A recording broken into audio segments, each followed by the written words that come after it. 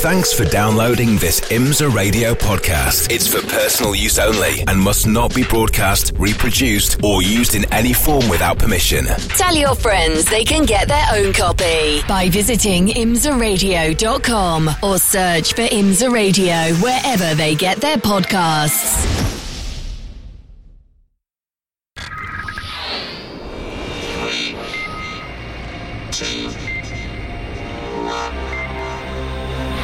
The WeatherTech Sports Car Championship on IMSA Radio. The Ferris wheel in position, and already the multicoloured lights are very visible indeed from our fifth floor studio here at Radio Show Limited and IMSA Radio. The evening is very pleasant, as we said. Joe Bradley and Nick Damon down in the pit lane. Let's check in for a little bit of atmosphere first of all with Nick Damon. Which end of the pit are you going to be starting at, Nick? I am in the pit end. It's interesting you say atmosphere because I kind of walked around the back, and Joe and I kind of walked through and onto the pit lane because there's a gap just between Corvette and BMW LMDH. And you go, oh! And it was beautiful. It was absolutely beautiful with the huge stand illuminated, which pulls some colour onto that patch of grass with the Daytona logo on it in front of the pit lane. And of course the very, very colourful pit lane we have here, with not just with the cars themselves, of course they all have different LED distinguishing lights, and you look the other way and it's all the brake lights and everything. Just lost you there, Nick. Sorry about that. Not sure what went on there. We'll get back to Nick in a moment. Joe Bradley is at the other end of the pit lane. Evening, Joseph. Evening, John. Evening, everybody. And I've got to just concur with what Nick said. There's something very special about this place when you come out in the night. You walk out, it's a bit like a football stadium sort of atmosphere under the floodlights, but high-speed football, if you like. It's just something very special, and as the cars already begin to peel out the rest of this circuit, unlike other 24-hour races, it doesn't really get dark, does it, with the floodlights around the speedway? It's very special, and when we see those cars underneath you, John, on the tri-oval for the first time in the evening, that's even more special. High-speed football with 31.5 playing on either side. We have 30.5 rather playing on either side. We have 61 cars coming out. I suspect we'll only see 60 cars coming out here. I reliably informed that we won't see the Winward car, Jeremy. That's exactly right, John. We won't see the Winward car. That is toast, that car. And the team is bringing another car overnight from Texas, which is where their base is. So they should be here tomorrow running that car. The other car that won't be out there tonight is the number 42 for NTE Sport. That car was heavily damaged over at the bus stop, and the guy drove it back to the pits, much to the team's chagrin, as we suggested. So that car won't be out tonight. Was right rear suspension damage on that car? Whole right side. Oh, really? Yeah. And there's some bits that are having to be trucked down from Kentucky, which is where Lamborghini spares are. They can't get the new bits for the Evo kit, but they can get some bits that will get the car on the track. But they won't be here till tomorrow, so that car won't be out tonight. Arguably, we'll be out tomorrow even. Okay. And then the other car that's had a problem, and we in the last session, I don't think the Andretti Autosport LMP3 car. Yes. I think they had a fuel leak. So that car might not be out tonight, but that is a problem. It's also a problem for the 42 car because their driver's qualifying at night time.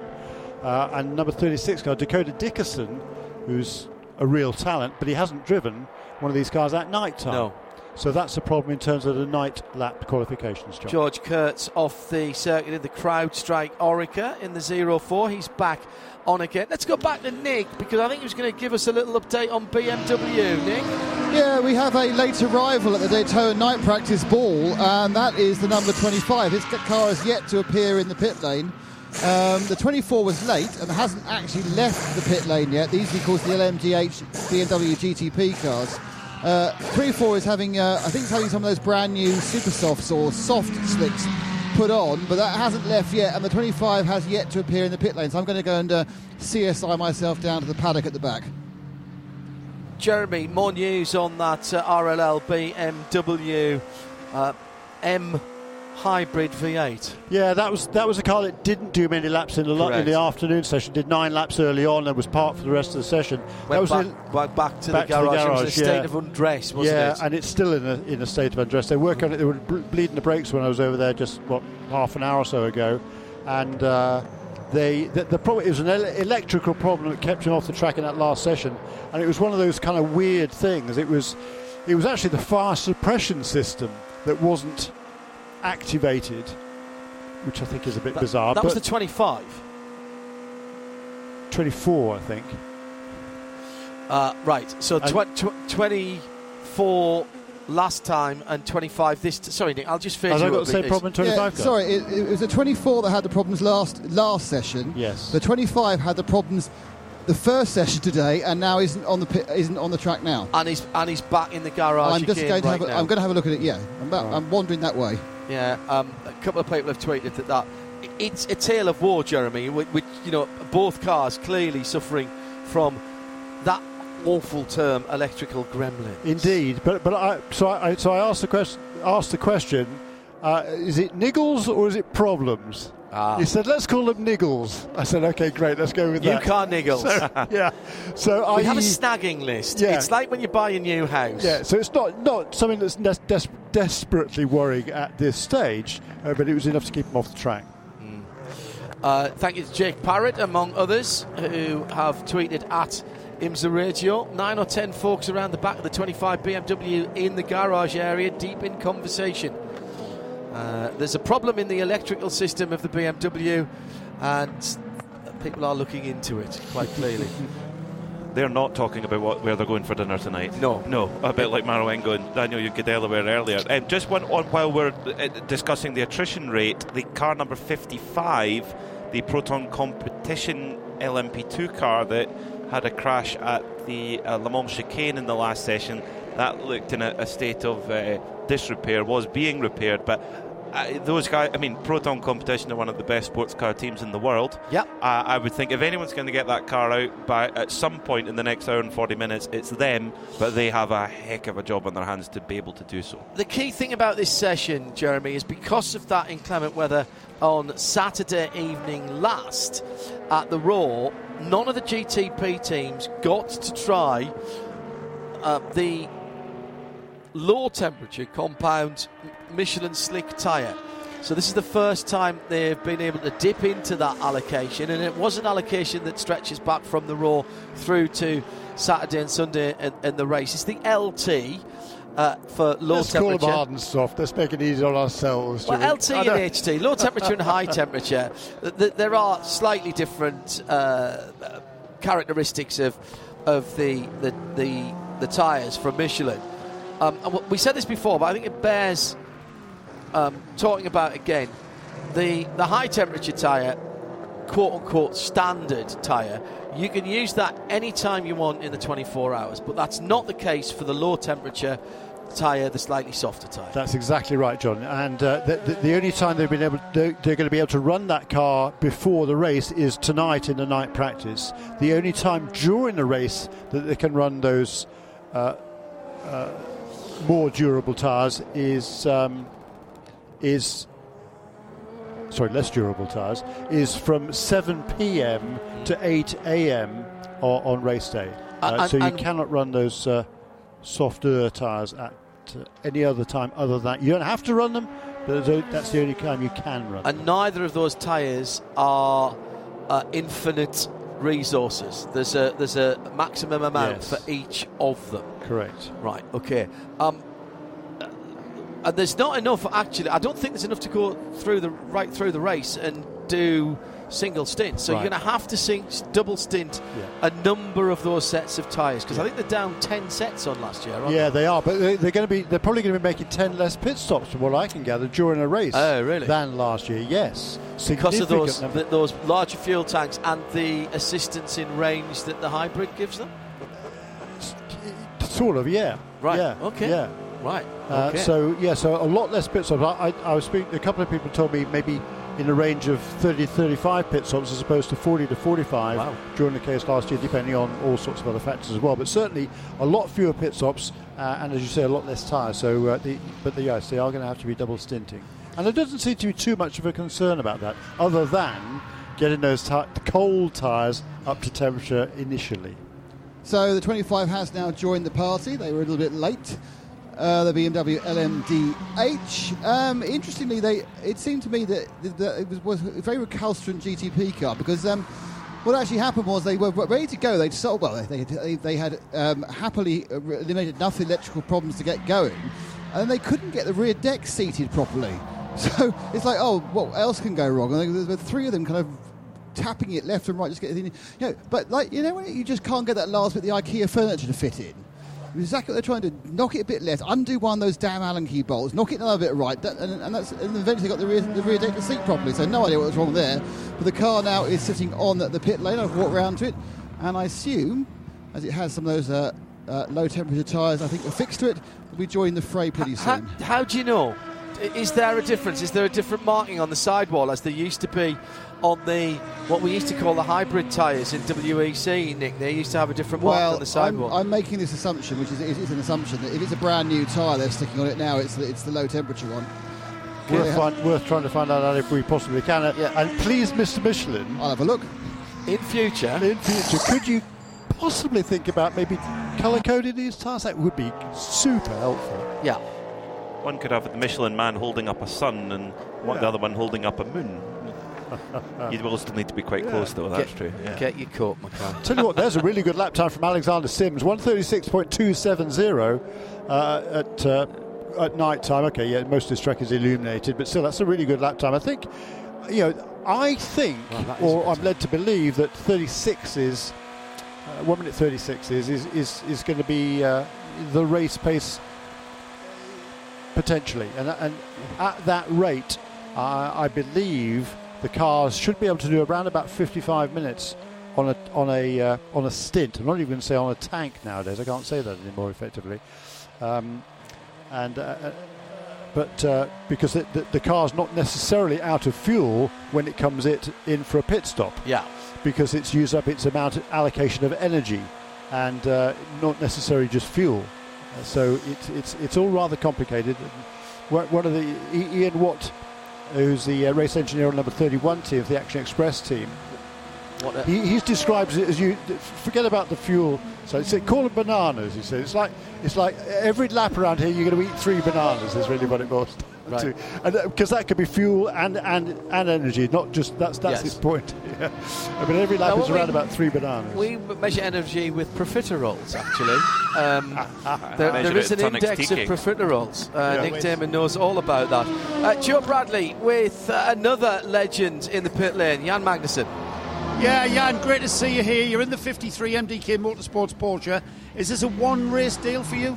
No, this will be for the endurance races. For the big ones. Yes. Right, okay, that's great stuff. I know that you were supposed to be in the car with Kevin, but that didn't come off. No, unfortunately not.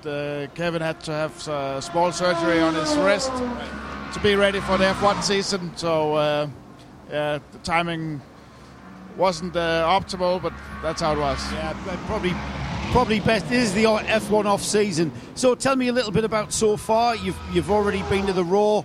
You've done a lot of practice. You've been qualifying.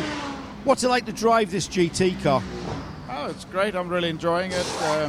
Obviously, we're not as fast as we want to be, but it's a new team, new drivers, new car.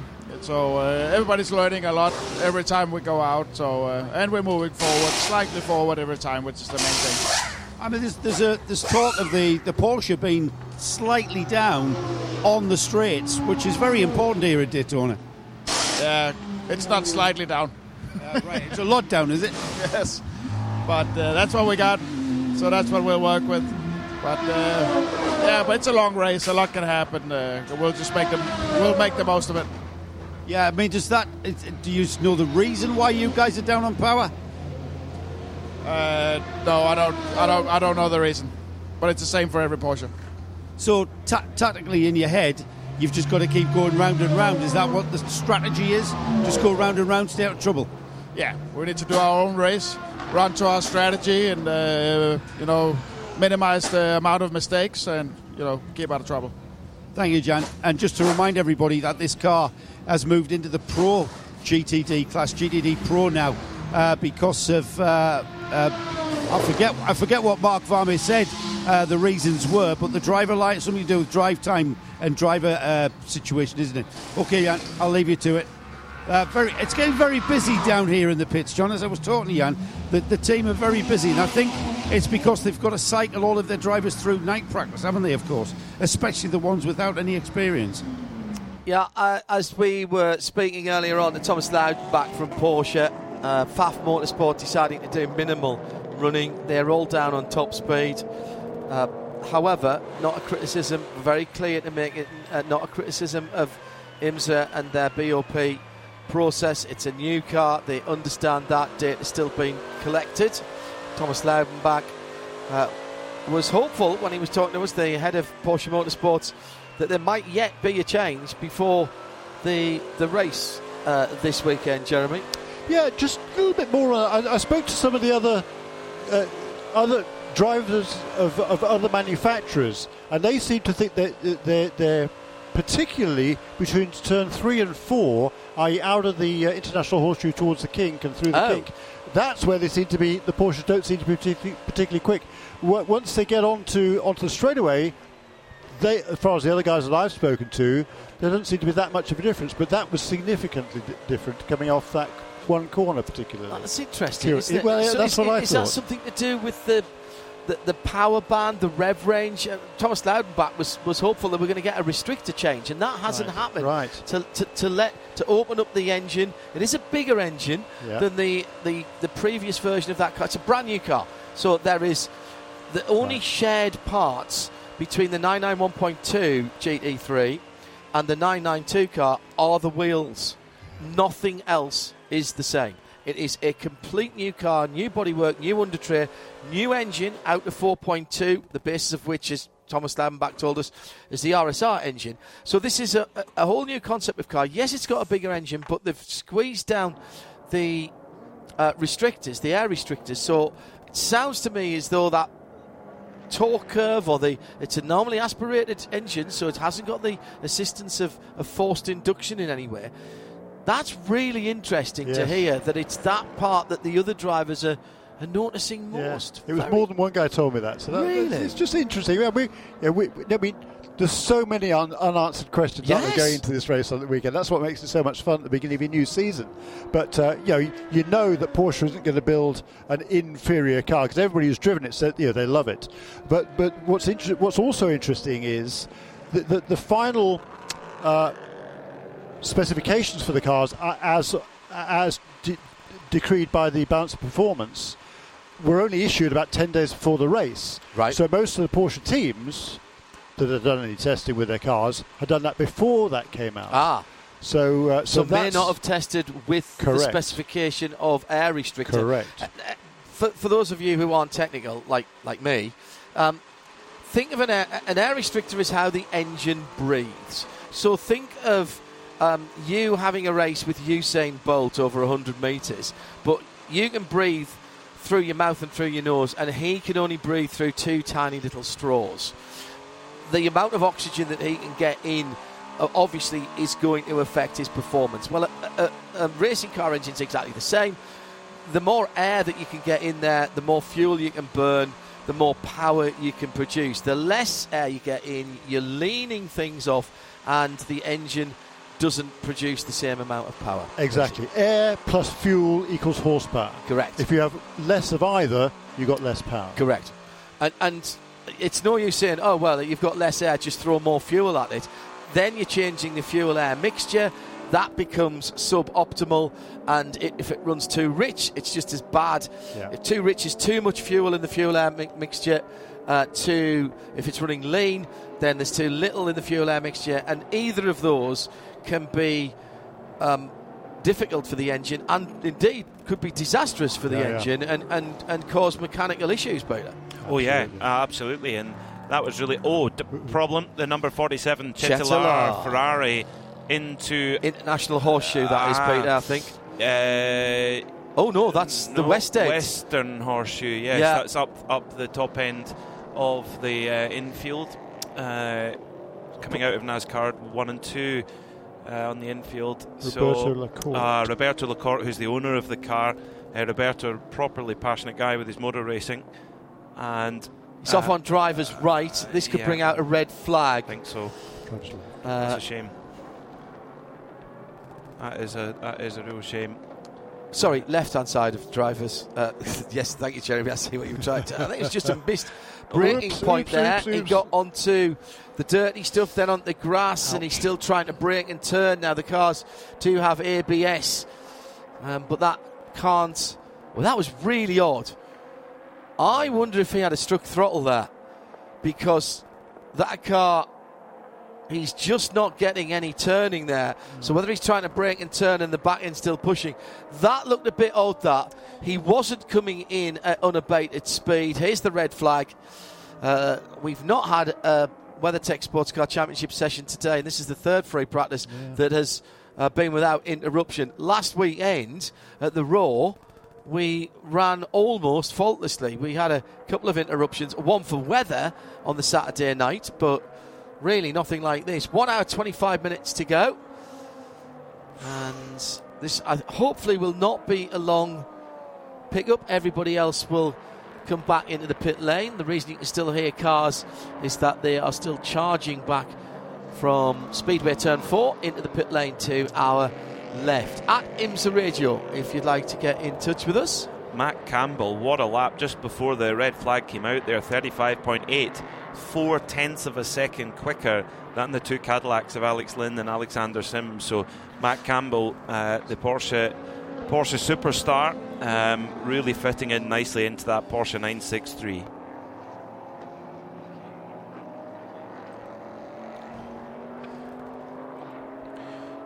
So an hour and 24 minutes on the clock, so hopefully the red flag won't be too long, so everyone can get some good night stints in and see how things are going. And of course, as the air temperature gets cooler as well, engines perform differently. Speaking to some of the drivers in cars with a normally aspirated engine, think the turbo cars could be even stronger in the cool of the night as well.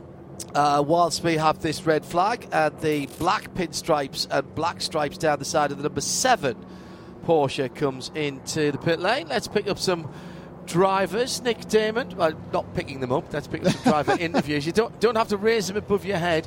That wouldn't work. Even the whippety ones, it wouldn't work. Do you think bench press 60 kilos? You can bench press 60 kilos, can't you? You know how old I am, don't you? Oh, and you've got a bad shoulder. Yeah, in fairness. Yes. I'm with the number 18 car of the year motorsport machine with Ollie Jarvis. Ollie, quick question, and you might wonder why I'm asking this. How much do you weigh? 72 kilos. No chance whatsoever. Okay, so I don't mean we're listening. John said we're going to pick up some drivers because of the red flag, and I pointed I couldn't pick you up because you're too heavy. But you know. So how did this drive come about, Ollie? Through Ryan. I'm stood next to him here. He reached out, said, "Am I available?" Had a little look at the team, saw the speed they've had over the last couple of years here, and thought, yeah, definitely. Let's try and go win another Rolex. I mean, obviously it's great to be at Daytona, but did you kind of think coming into this year you'd be with one of the GTP teams? No, I knew early, committed early to United Autosport in Europe, so that meant I can't do 2 of the American races. So I wasn't even sure if I'd be here in Daytona, so this was quite a late deal.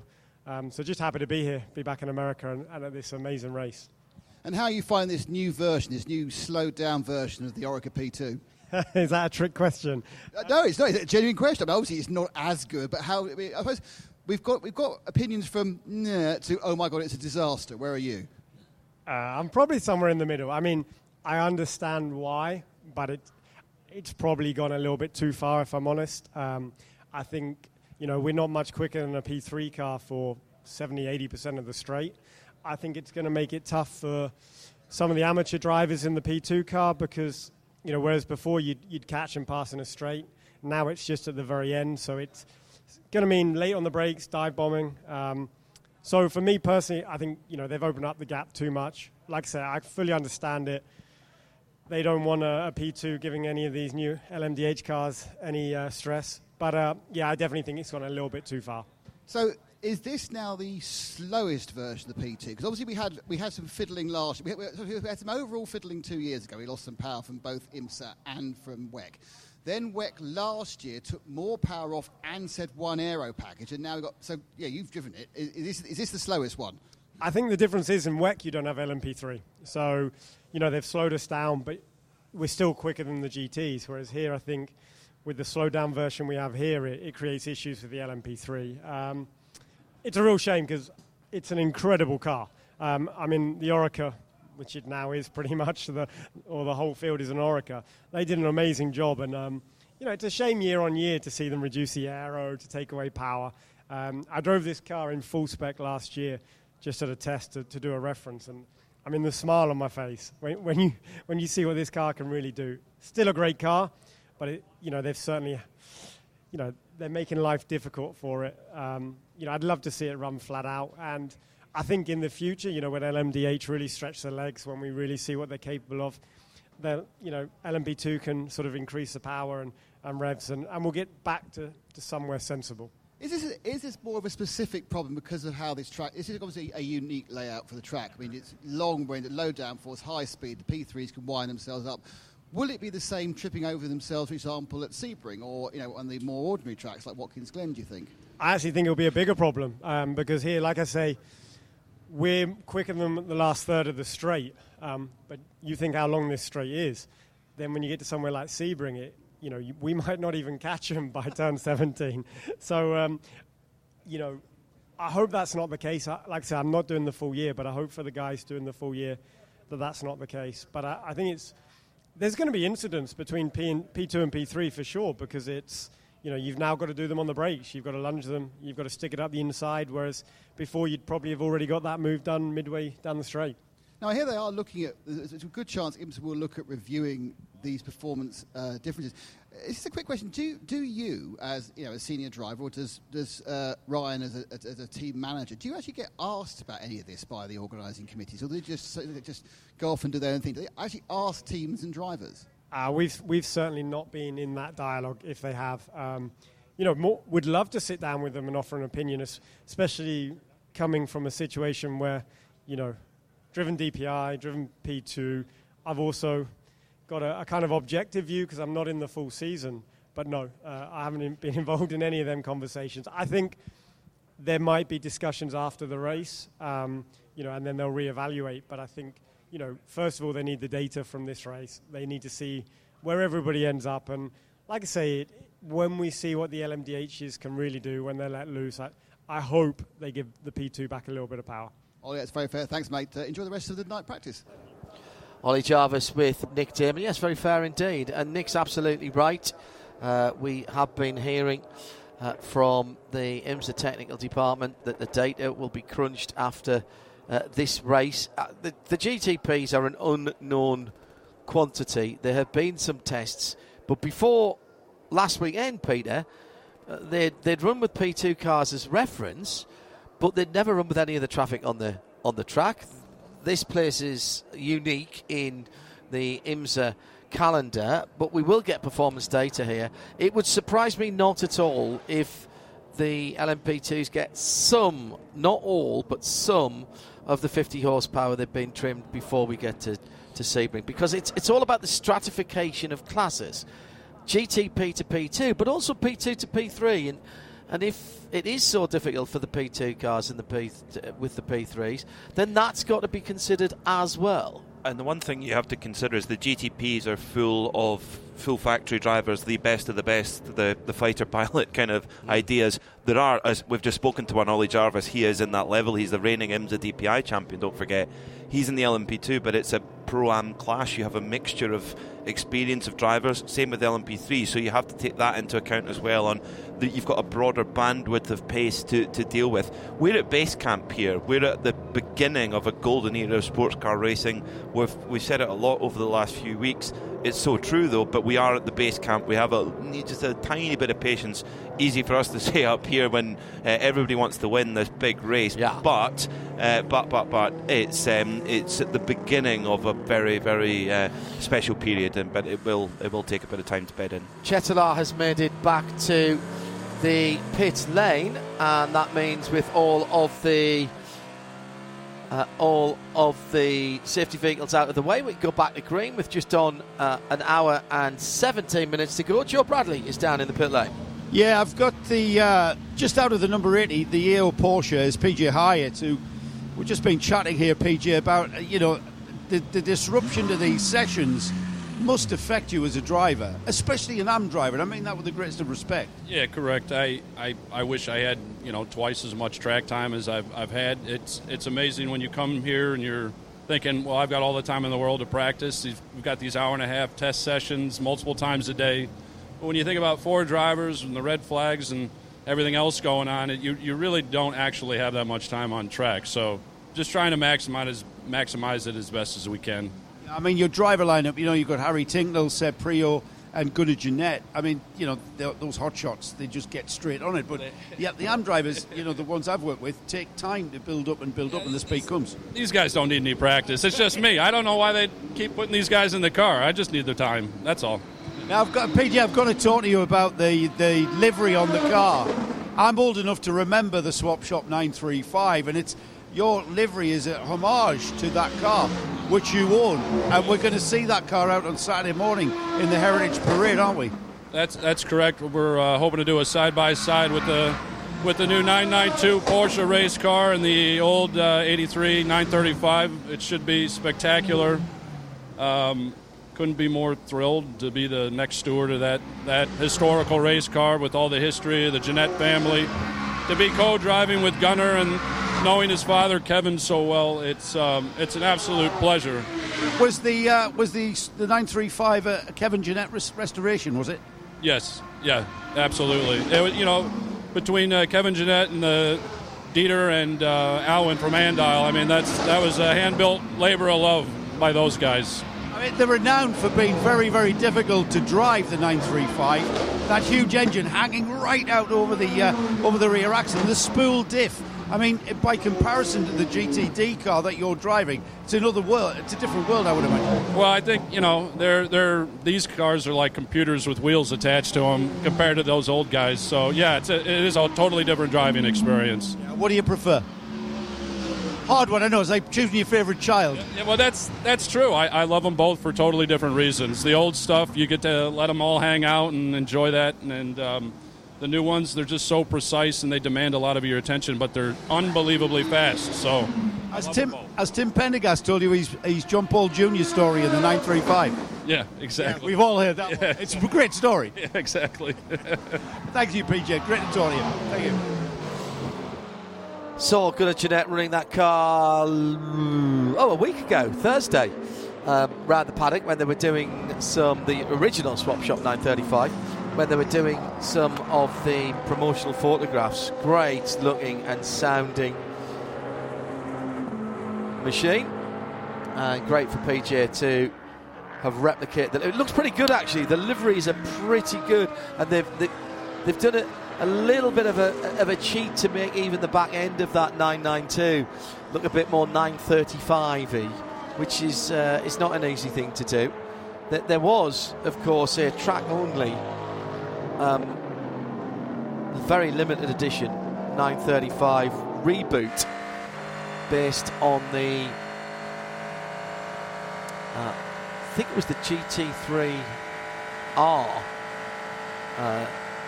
2 years ago, GT2 RS. GT2 RS, yeah, that's right. With different bodywork. And Jeff Swart has driven it at Jeff Swart has driven it at Pikes Peak very successfully for the last couple of years, owned by Bob Ingram of the Ingram collection. Have you been to the Ingram collection? No. I spoke to Cam yesterday, Bob's son, who's a very nice guy, but I'll need to make a visit as well. But no, they've done it. I love the fact that it's got the Andile stickers on as well, which of course traces its roots back to Porsche. Yes, Porsche Motorsport North America, which is very cool. It's I'm always a fan of a throwback livery as well, and GTP to revive that we've certainly got plenty to draw upon. So, Jeremy, how are the times going for the guys out there? There is a little bit of light colours in there, and we've got a new fastest time. Oh, no, we haven't, because they haven't gone back out again. So,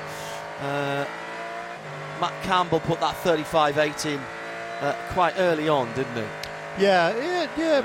Well, with the red flags a little while ago now. Nick Tandy is on a pretty good lap in the other Porsche. Number 6 car is currently 4th fastest, a 136.4 against Matty Campbell's 35.8. He's just got personal best in Sector 1. There's probably a whole bunch of traffic down the Le Mans chicane, so he should be around about there any moment. See what the sector time is as to the likelihood of being able to put together an improvement. No, he's quite a bit slower through that second sector, so I don't think this will be an improvement, but he was certainly on a good lap there with Nick Tandy in number 6 car. In some of the classes, Colton Herter is out on the track now in number 25 BMW. The number 24 car has done an out and in lap, so at least both BMWs have been out on the track this evening. The other cars we haven't seen tonight, the number 33 Sean Creech Motorsports LMP3 car we have not seen. Number 36 Andretti Autosport Ligier also we have not seen. That's the car that had the fuel leak, we believe, in the afternoon session, and they are trying to get that car ready to get out and do some qualification laps, particularly for Dakota Dickerson. I think the other drivers in that car are all qualified with their sort of past experience. Jared Andretti, Gabby Chavez and Rasmus Lindt, but Dakota might have a problem with this, so they're trying to get that car ready. The 42 car we've already talked about, the NTE Sport, we won't be seeing that. Number 55 car that Peter Mackay was talking about, that's crashed earlier as well, as ditto number 57. And the number 85 JDC Motorsports LMP3 car also had an off. Well, they had a problem earlier on too, and we haven't seen that car this evening. They had a very strange second off. They won more, it looked more like a lock-up, and then there was another one where it was sort of crashed at a very strange, or spun at a very strange place. The 33 Sean Creech Motorsport car blew an engine near the end of the previous session. Did they? Yeah, right. big. I'm no mechanic, but it not white smoke pouring out the exhaust. Oh, right. So they might well just be working on getting that repaired and what have you. So quite. I'd certainly like to find out maybe about the GDC car, number 85 car. It was just bizarre, was what we summarised it with at the time. Yeah, and it wasn't a puncture. No, I thought it was a puncture because of the run on at turn 1 and maybe a little lock up, but it wasn't. So not sure about that. So there's something for the pit lane team to have a crack at. JDC, the number 85, the bright yellow machine. My other car is a Porsche. A little bit of a joke there because they are waiting for the I hope it will be a Porsche at some stage. Well, it may be what John Church has in his garage. It may be what John Church has in his garage back at home. But they are waiting for a Porsche 963, and as we heard from Thomas Laudenbach, we were able to ask that question. They are still, Thomas Laudenbach, the head of Porsche Motorsport, they are still targeting the end of April for the delivery of the customer cars. Joe Bradley has been down to the JDC Miller area of the pit lane and found what, Joe? The Mary Celeste-esque pit box, really.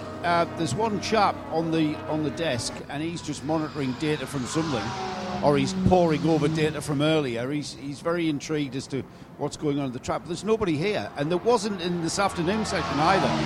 So I don't know how many laps it turned in this afternoon's practice session. I'm pretty sure this was an empty pit box then. No, Joe, they went out in the last session. They had the problems in the last session. That's when Till had the issue and had that spin and had to be recovered. Right, now then, I might be able to get to the bottom of this. What number was the car? It was 85, wasn't it? Yeah. We'll leave you with that. Well, hang on, I might be able to ask Tristan Vautier. Tristan, are you able to tell us what's going on with the car? There was the engine blew up at the last session. So I think the team just cranked the engine on. They managed to change it fairly quickly. So we're waiting to see how quickly it can get to pit lane. But I think it kind of just got fixed. Yeah. All right. So it's coming down now. Yeah. The goal is to be out before the end of the session. Hopefully it happens. Yeah. Great stuff, great news, thank you for that. So that shed great light on it. Yeah, they've been... So Sean Creech's done a motor, and I was just popping along there to see if I can get any confirmation on exactly that. And there, the JDC Miller, so 2 LMP3 class motors going. That's quite rare, because they're very robust setups, those cars.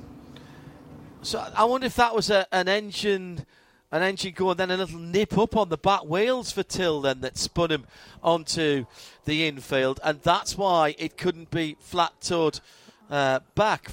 Very interesting. Nick Damon is watching some investigations. He's described it to me. Yeah, well, the number 6 Porsche Penske Motorsport machine. Yeah, I was wandering up, saw it was parked in. Nick Tandy on board. This, of course, is GTP. It's the red one. And there's a lot of torch action. Annoyingly, it was actually real Maglite torches, not an iPhone torch. However, something has been fixed with the tyre wrap, so we're up to at least one of the 4. But no real pace about any sort of repairs. I think there's a kind of combination of analysis of what they've seen, little things they can do to fix it, and then a bit of a think about it. I think this is one of those niggling things that they are going to just try and sort out, get moving again, and they actually do now replace the first half of the rear deck bodywork, and then of course the whole of the rear wing assembly comes on in the second assembly that's put on with 2 big T-bar screws, and that goes on. That went a lot easier than the BMW did, but it was no garage earlier, and they're going to get out and get running again. But it's indicative, isn't it, the number of these small problems the GTPs are having. I haven't seen much from Cadillac so far. Perhaps it's fine during practice, but you can't sit staring at your car for 2 minutes during the race. Okay, Nick, thank you. By the way, Cadillac, if you do have problems now, it's #blame RC Racing. Yeah, well, it's better to be just ticking out those laps. Looking at the lap times difference compared to the heat of the afternoon, where the GTP teams were using the regular high temperature tyre, i.e. high weather temperature. It's fairly similar. We saw a lot of 135.5s throughout the field in this afternoon sessions. The track temperature is a bit lower now. Of course, we're into darkness hours at 5 to 8 local time. 35.8 is the best, and then everyone else is 36.1, 36.2 to 36.4. So it's still the one thing that is consistent, that is throughout every session we've had, the GTPs have by far and away been the tightest class, so evenly matched with 4 manufacturers in the game. Brilliant stuff to follow all of that. In GTD, Jeremy, it's a bit more of a muddle. Yeah, certainly Mercedes are looking strong, and again this evening it is the number 79 WeatherTech car that's fastest of the GTDs. That's also in the GTD Pro class. Mauro Engel is driving that car at the moment, and let's have a look, see who set the best time in that car. I think it was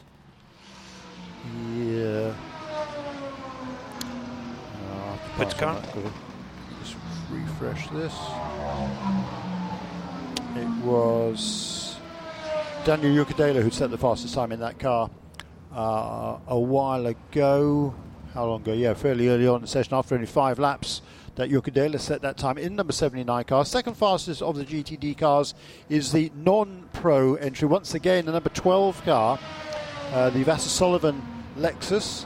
It's Parker Thompson who has set that time and is driving that car at the moment. He's completed 17 laps. He did it on lap 5, so he's doing a fairly extended stint. Of course, Parker, one of the 46 drivers, I believe, who are rookies here in this race, haven't driven out of the 234 drivers who are here.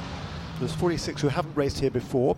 he's one of them. So they're trying to get Parker as much time as they can. Parker Thompson was last year's Porsche Carrera Cup North America champion, former star in the open wheel ranks as well. So he's the young Canadian there from Red Deer, Alberta. He's going to be making a name for himself, much better known over the next few years, John. And did have a deal to race a Porsche in place, but had to fight really hard on and make a representation for his driver ranking, because he was re-ranked over the winter, and that meant he couldn't take up the drive that he originally wanted. Managed to get the appeal, actually was successful, and so, but by that time, unfortunately, the drive had evaporated, so then had to work really hard to get another drive, and is now a newly minted Lexus drivers for the longer races, at least for the time being. We had him on Midweek Motorsport, first show of the year, actually, when we were in Dubai, well, you've known Parker for a long time. He was really very sanguine and pragmatic about it, but it's an interesting story. And just again, if you haven't heard that, go on to radiolemans.com. All the Midweek Motorsport archive is there. You can download it for free. The big interview with Parker Thompson.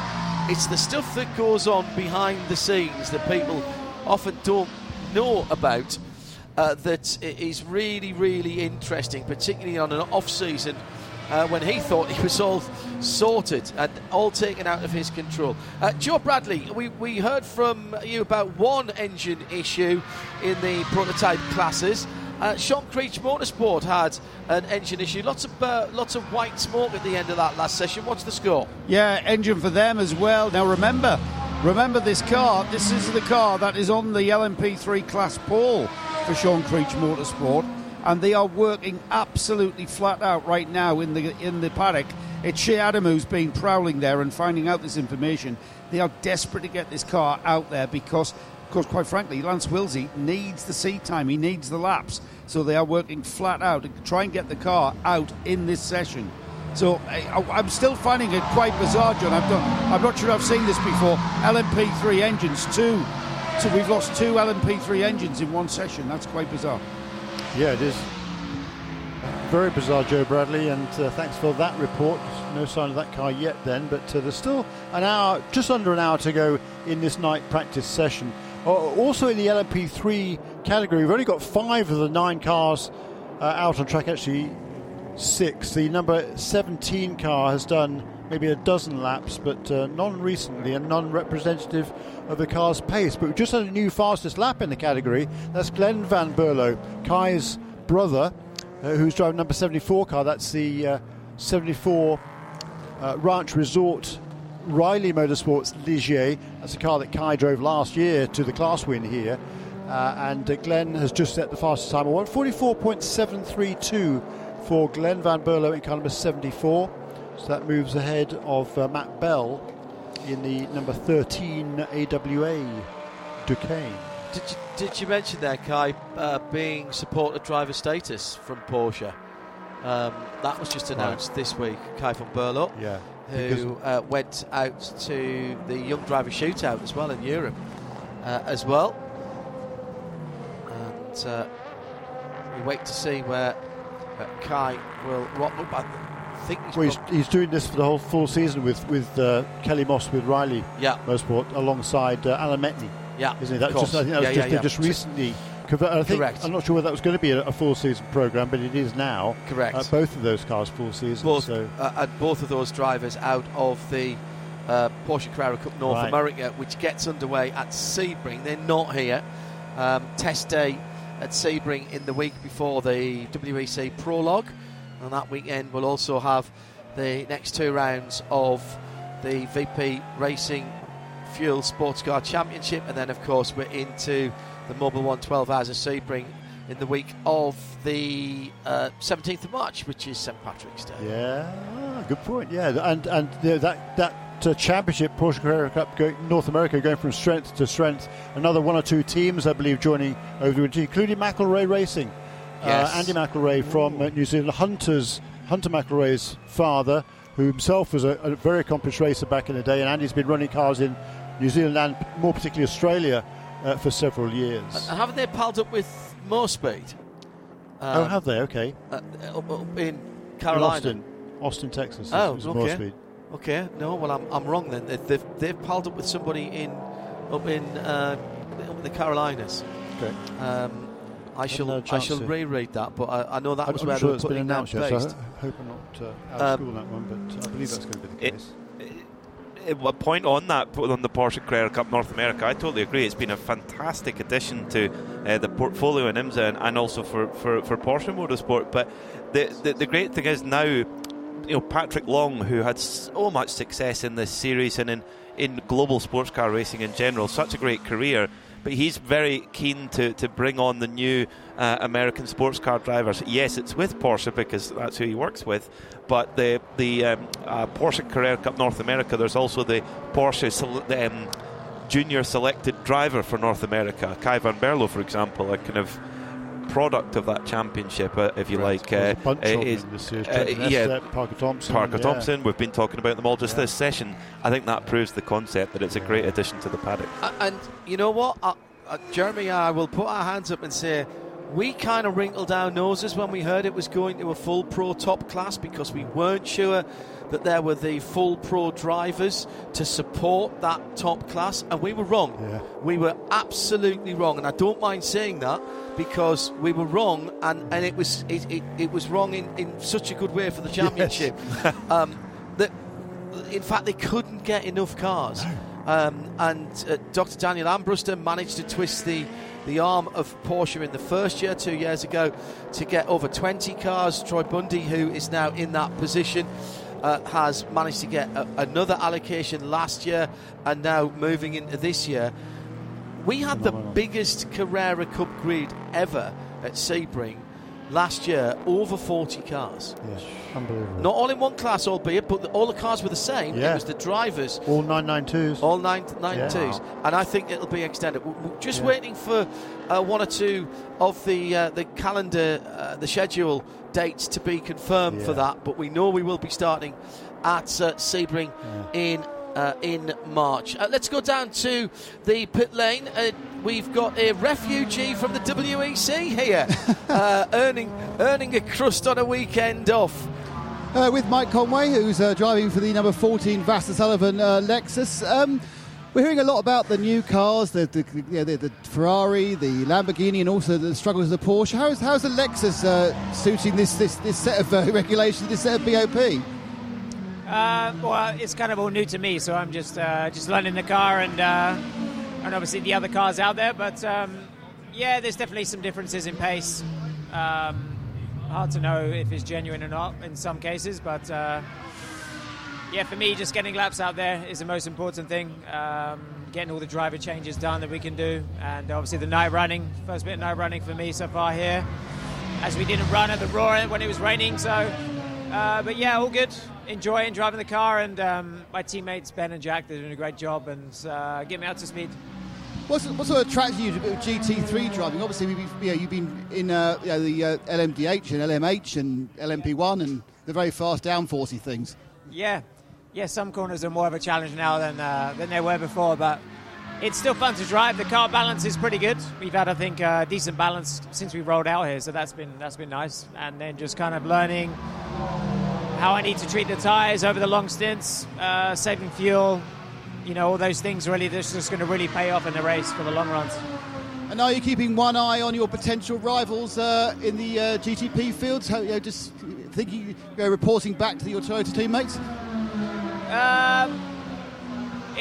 It's funny, when you're driving those cars, you're fully just watching those cars, but when you're in the GT, like, as you can see, we don't even look at the GTP stuff, so to be honest, just focused on what we're doing here. But I'm sure Brendan's keeping an eye on what's going on.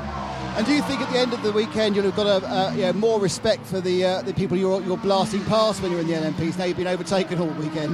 No, I did anyway. Of course, there's some amazing drivers in this field, and it's definitely harder. You got to watch your mirrors a lot more. There's a lot more going on. So full respect to all the guys anyway, regardless. Yeah. Going back to your main job, the Toyota, I mean, how different will the car that rolls out in Sebring be from the car which finished the season? There's a few differences, but yeah, they're never going to be night and day, really. So visually you'll see a few things, but yeah, I mean, where we started, we were kind of stuck in some regulations, and the regulations changed all the way through our design. So we're just trying to bring it back into a good working window, really.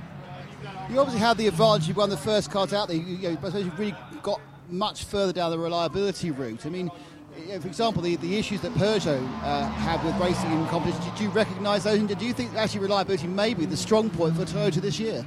Yeah, hopefully. I mean, yeah, it's not. You can't just count the hypercar years. Even you can really go back as far as the P1 days in terms of when we were running the hybrid and all those systems we've been developing over the years and years. So yeah, I mean, I'd say we have a bit of a head start, but it is a whole new package in itself. So, yeah, it's we're still learning. Obviously, all the endurance tests we do, there's always these little things that crop up. So, all of us sports car fans are ridiculously excited about the multiple manufacturers coming along. Are you excited as a driver, or you just see it as more difficult to win the races? No, I'm excited. I mean, 17 cars for Le Mans, I can't wait. So, I know it's going to be hard. I mean, in the end, that's what you want. It will make it sweeter if we can cross the line first. So, yeah, let's see. We're still a long ways away from that race, but Sebring is not too far away, so I'm looking forward to that. Great stuff. Thank you, Mike. Nick Damon with Mike Conway. Can't wait to see that new Toyota. It's Sebring. That will be the Friday afternoon race, finishing a little bit earlier, as it did last year, than the first year, to give us a little bit of an earlier night. We'll have flag-to-flag coverage of that, and indeed of every WEC session, as we have done in the past. The only broadcaster to offer you that, and it's all free as well, of course. We'll have that over on RS1 to complement our IMSA radio coverage of the Mobile 112 Hours of Sebring. Jeremy Shaw's been keeping a weather eye on the times, some quicker times coming in, and one or two cars that we haven't seen for a wee while going out as well. Jeremy, what's the story? Yeah, I believe the number 85 JDC Miller Motorsports Duquesne, having had the engine problem in the afternoon session, we believe. I think that's just on an installation up. It's shown as a Sector 2 time in any case, but it's back in the pit lane now. Can we see that yellow car on the pit lane? Yes, it's in pieces. Yeah, cool. Okay, well, good. Sorry, that's not the right description. The rear bodywork is off and the mechanics are looking through it. Maybe just. But it's in the pit lane. It's in the pit lane, yes. Which is better than the garage. Oh, yeah. So, some faster times. We talked about in LMP3, Kai van Berlo going to the top of the charts. Well, since then, that was number 74 car. Since then, we've had another couple of improvements, and particularly from now the number 13 car, Matt Bell, for AWA to the top in LMP3, a 1 minute 43.053. That's a full 3/4 of a second quicker than the best time from the Ligier of Glenn van Berlo. In LMP2 also some new fastest times there. It was Alex Quinn, actually, I believe it was, in the car number 52, the PR1 Matterson Motorsports Orica chassis. He has gone to the top of the charts with a 1 minute 38.555. So that eclipses the number 04 car, which had been on the top. That was Ben Hanley with a time that was set much earlier in the session. So number 52 car leads in LMP2. Also in GTD, a new fastest time, quickest of all the cars, quicker even than the pros. That would be the Inception Racing McLaren 720S GT3. That's the car that won the Michelin Endurance Championship last season. Now to the top in GTD, 146.433, a massive 0.003 faster than the pro Mercedes of Daniel Juncadella. And just improving to third place in LMP3, Jeremy, the MRS GT number 43, Guillaume de Oliveira, with a 144.833. That car's fastest lap of this session. Yeah, watch those guys. Yes. It's not a underestimate MRS them at GT. your peril. Yeah, I think so. And the Carsten Molitor and the team there from MRS GT Racing, German-based team. MRS, Molitor Racing Systems it is now. It was originally Molitor Racing Stuttgart. They're based only about an hour or so away from Weissach. But that team has 4 silver-ranked drivers. James French stepping in at the last minute after Alex Vogel stepped out of the car with, certainly hasn't raced at this sort of level before. But the other 2 drivers, Guillaume Mora de Oliveira, who has set that 3rd fastest time, and alongside him also is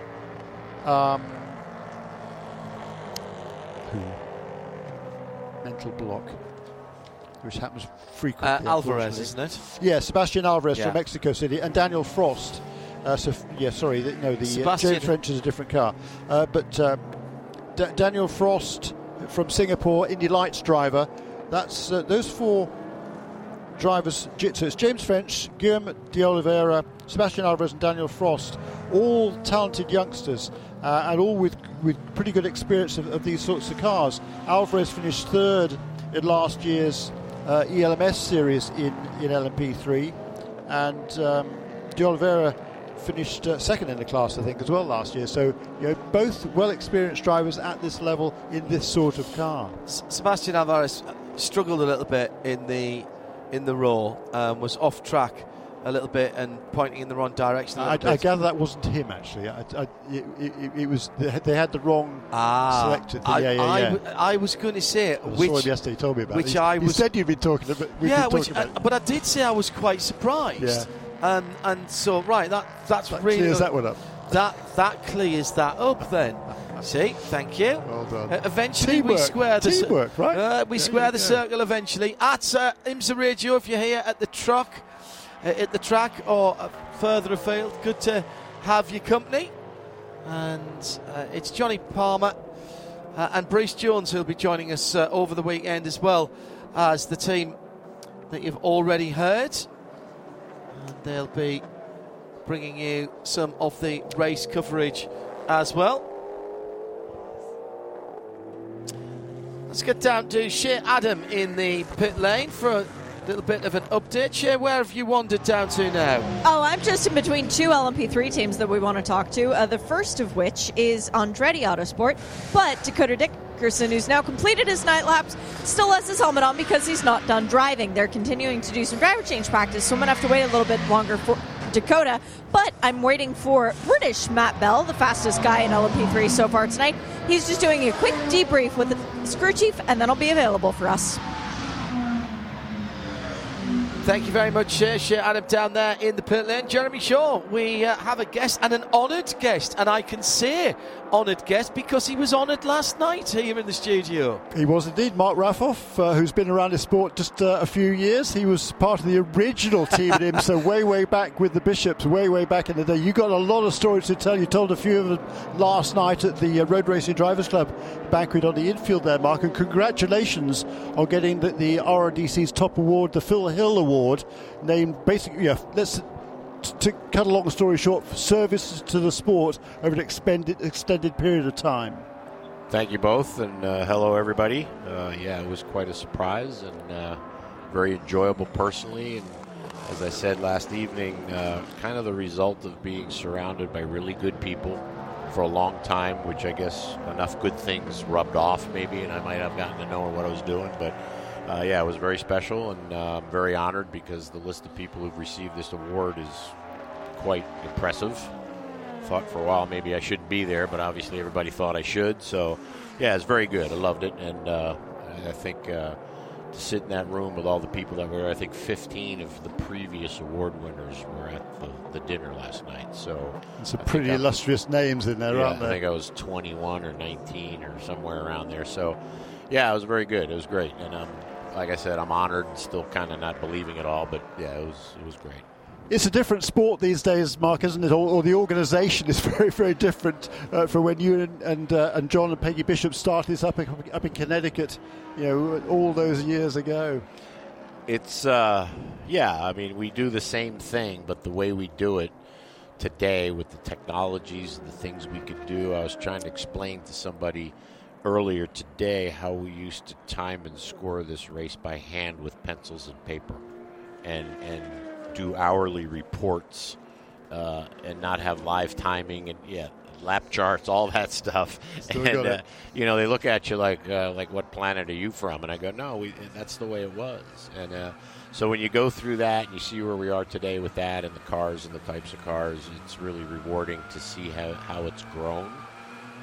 But some of that old stuff worked pretty good because we did it. Yeah, that was a great way to learn every function of what it took to run something like this. Yeah. Is there any job you have not done in IMSA over the years? I didn't do a whole lot in the public relations department. We did used to sit around in Dick Vanderfeen's office, Roger Bailey and I, and we'd make stuff up on Monday that wasn't true, and we'd send it to Chris Economaki and Bill Ausler, and they'd publish it. So we thought that was kind of fun. So that was about the extent of my PR career. But we did it on purpose, so it was all right. But you could do that stuff because everything was written. There's no computers, no social meetings, so you counted on certain key journalists. Yeah. And some of them had, favoritism things, and we'd kind of correct that by giving them like fake news. So fake news is not a new thing. We were kind of doing that in motorsports 30, 40 years ago. So, but that's probably the least. But I did registration, I've done timing and scoring, obviously technical stuff, operations on the ground, operations up here. Not much. And as I said last night, they actually came up with a title for me here that I hadn't had before, and I was appreciative of that because I've had every other one at least once, some of them more than once. How many people work at IMSA nowadays? Ooh, full-time? Yeah. I think there's about 40 of us, including every function that we do that work in the office across the street. Do you know how many people are involved in running a race? Oh, yeah, well over 100. Yeah. Most of our people that really allow us to do what we do are part-time people. Right. They are employees, but they only work at the races. They have regular jobs. They do it because they love it. Yeah. They're great people, but without them, we couldn't do this. So hats off to them, and hats off to every volunteer, marshal, safety person, because without those people, none of this would happen. And how many were there when the Bishops started the company? Yeah, it's about 8 of us. But it got done, Mark. That's right. Because it had to. It had to, yeah. It was simpler, but the principles of what was done then are the same today. No difference. Yeah, I was interested in what you said there, that the technology has changed things. In some ways, you'd have expected to make that easier. It sometimes doesn't feel like that, though, does it? Even with my own staff, like in race control, sometimes there's more information than you need to have to actually run the race correctly and fairly. And you can get confused by it because you got way more, and you kind of go, why are we... It's cool to look at while it's happening, as you guys do, but... some of it you don't need to actually run the race to the rules. So, yeah, there's that. Obviously, on the technical side with the cars, you need a lot more these days than in the past because the cars are much more complicated. But, the operational part of it, it's really the same. Well, I really... Obviously, that we work... both Jeremy and I work across a number of different series. What I've really enjoyed with IMSA down through the years... and funny enough, I said it as we were leaving the Raw at the weekend. I said to Paul Waters that as I was leaving, I really enjoy how you guys officiate a race because, yes, there's rules and, yes, there's regulations, but there is an element in there that sometimes we don't often see in motorsport, which is an element of common sense and fairness and an equity. And therefore, we had a couple of situations at the weekend where... Was it, strictly speaking, in the rules to add 57 seconds onto that session to get a full qualifying session? Probably not, because you can't write a rule book for every situation, Mark. And do you enjoy having the latitude to be able to do that with IMSA and with the teams in the paddock? Yes, because you hit the words right on the head with common sense. I mean, our jobs are to... conduct the event safely, first thing. Obviously. And secondly, fairly. And as the person in the past, when we did this, we had no TVs. We depended solely on spotters on the corner balls here or the corner workers for all of the information. Well, they were judges of fact. Yeah, they were part of the whole team. Correct. Written report, if they saw Pit it, lane and that was everything it. else. Yeah. So, yes, the technology in one sense helps in a lot of ways, but the fact that, for me at least, have learned it having to use common sense. If the power went out right now, there's a couple of us left who could still run the whole deal with none of this stuff, and that's kind of a lost art. The thing for me is to get the newer generations of people to understand that you have to learn how to do it without all this stuff. Yeah. And if you could do it that way, this stuff becomes the things that make the show better. Well, that's why I still do the lap charts. It doesn't happen often these days that the scoring goes out, but that's why I still do that. I mean, there's another example of that common sense just this evening, isn't there, with several cars unable to take part in this session, and therefore, by the letter of the rule, the driver's not qualified for the nighttime sessions. That's something else that is... Yeah, I mean, that's kind of a new thing. I'm of the era where, you know what, if you're good enough to go out at Sebring where you need lights to make it back to the pits and not have night practice, have at it. If you put it in the fence at turn 2, that's your problem. You're supposed to be at the level to be able to do this and do it well. And to me, nowadays, because of TV, the amount of light here, it's not really that big of a deal in reality. There's a rule there. I know where it came from. I think it came originally to try and get people to participate at Le Mans at night when they didn't want to. It has nothing to do with the ability of the guy, in my opinion, to drive the car in the darkness or semi-darkness like we have.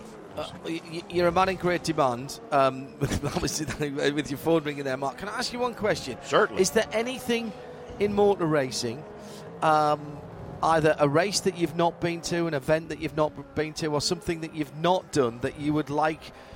What I'm saying is, what is Mark Raffel's bucket list? What left is there to do in this sport? Well, I've been fortunate to not only be involved with cars, but also motorcycles through AMA Pro. I've been to the TT at Isle of Man. I've done a lot of that. Envy. And so, to me, I think a World Rally event or a raid of significance, Paris-Dakar, is something that I haven't really had a first-hand experience of and would kind of like to do that for that purpose. They're not on the road. So they're doing the rally raid themselves. It's one going on right now out there for the bus stop. But that's kind of one thing I haven't done. I've done, drag racing. I've done all that stuff, F1. I've been to a lot of stuff. Been fortunate to do that, let me say that. And no hankering to compete? No what? No hankering to compete yourself down through the years? I went to, very early on, we all had the opportunity, because we were in Connecticut, to go to Skip Barber schools up the road. And so I did that. And, it was kind of fun. But I kind of enjoyed and kind of relished the challenge of trying to make a career, not being a race car driver, but being in racing. In racing, and I think I achieved that. And I am quite proud of that. And I've enjoyed that because, in reality, as I said again last night, the people you get to work with over 5 decades are just phenomenal. And if you're just a driver, you're going to have a shorter term, and you're just not going to be able to interact. But I think I said last night, I think every person that's won this award before me is somebody I've dealt with as a driver or in business or in some way. And every one of them are people that, have obviously helped me, but I've always tried to learn from everybody. And I think that's what's helped me get to where I am today and still be here, after 50 years or 48 years or whatever. So, that's kind of cool, I think. But I think there's very few of us in this form of the sport who have made their entire career kind of in one game in racing and not been a driver or a team owner or a mechanic or an engineer or whatever.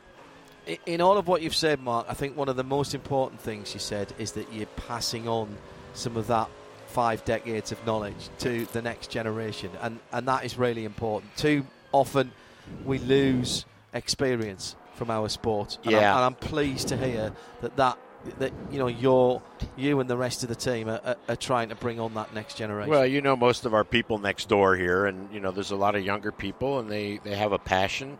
And I'm not ever saying that what we did 30 years ago is the right thing to do today, but understanding what the consequences of some of those decisions are, to me, reinforces their skills in common sense. It can be black and white, but the real world is not black and white. Correct. Totally agree with you. Mark Raffles, thanks very much for being with us. You're most welcome. Have a good weekend. You're welcome in here at any time. Have a good weekend. And you too. And congratulations on being the recipient of the RIDC Phil Hill Award. A great honour, thoroughly deserved, sir. Thank you, sir. Thank you. Thank you, Jeremy. Jeremy's been keeping an eye on what's been going on outside. We'll go to down to some of the times in just a little while. Shea Adam is down in the pit lane. Where have you been standing, Shea? I've been standing here having a lovely conversation with Matt Bell about different Thai foods, because that seems to be where we always run into each other. But Matt, right now, you don't need any extra help to be spicy. P1 for the LMP3 category. Do you think the time will stick as the big guns get in the cars? Well, I hope so. Yeah, we're having a pretty good event so far. I feel like we've been really competitive. We've learned a lot of lessons with our first season in WeatherTech last year. The team have got a great job. You know, there's been a massive evolution with this organisation, and yeah, we look like a serious team who deserve to be here in WeatherTech. So I'm very much enjoying being back here with AWA, and we've had a good car so far. So yeah. It's a competitive class. People are posting good lap times, but hopefully that's enough for P1 this session. And I think we're in the mix for the race. This track and WeatherTech Raceway Laguna Seca are a little bit different because the LMP3 car is not designed to get in on this side of the car, if you'll allow me that. You have to run around the car. Does that complicate things when you're practicing driver changes, when you're trying to get in the mood, and more importantly, when you have to jump off the wall and then not straight into the car? The running around the car we're kind of getting a bit used to that because you go different ways around it, but the complication here is the tyre guys coming around to the front, so you've got to be careful you don't get taken out by your own guy. But apart from that, yeah, it's not too bad. You've got the sister car for the race, for the endurance races, including this weekend, and I'm sorry to say you're going to have to put your helmet back on because Wayne Boyd did just better your lap time, so we are going to have to fix that, set that right. But how much extra drive is it to have the sister car, somebody else for you to beat? No, it really helps. You know, it's double the information, double the data. You know, that car's got a great crew in it. We've got a great crew in ours. So, you know, going into the race, we're working as hard as possible to take it to the existing champions, the guys like Riley, you know, Andretti have been there for a long time. Sean Creech have had good results. So, yeah, we're learning as much as we can across two cars, and yeah, we're looking forward to taking them. They're both full season, so yeah, we're looking forward to taking them through the year. It's a great point you've just made about champions and hunting for them, because there's a bit of a vacuum now with Core Autosport, the defending champions, gone. Is this your opportunity to rise up and seize it? We are certainly going for it, that's for sure. You know, it was sad to see Core go. We were looking forward to taking the fight to them, to be honest. It wasn't a sort of, oh, that's one car off the grid. It was a bit of a sad day to see those guys leave the grid, but great to see Colin Braun in the car that he's in, and you know, best wishes to John Bennett in second retirement from racing. We'll see if that sticks. But yeah, you know, the defending champions are gone. We want the number one on the side of our car, and we're going to do everything we can to get it. Good luck this week. Thanks very much. Down at Pit Inn, it's been business as usual, which has been rare so far. The cars coming and going, with the exception actually of the 51 machine, which is the P2 car of perhaps you should have that, the Rick Ware Racing. They've been sitting on the pit lane for some time now, and I think they've actually changed or repaired the front anti-roll bar during that period. They've fished it out. There's four of them working in that narrow nose cone of the Oracle, and they fished out the what looks like the front anti-roll bar structure and replaced it, all without going back behind the wall. So it's an interesting situation. Let's see if I can just grab a word with Austin Cindric, who's one of the drivers. Austin, a lot of work going on there on the pit lane. Was it a roll bar problem? No, we lost a third element damper, so obviously pretty important, especially going around the banking here. So I guess one thing that's good to get knocked out before the race, I guess, would be mechanical failures.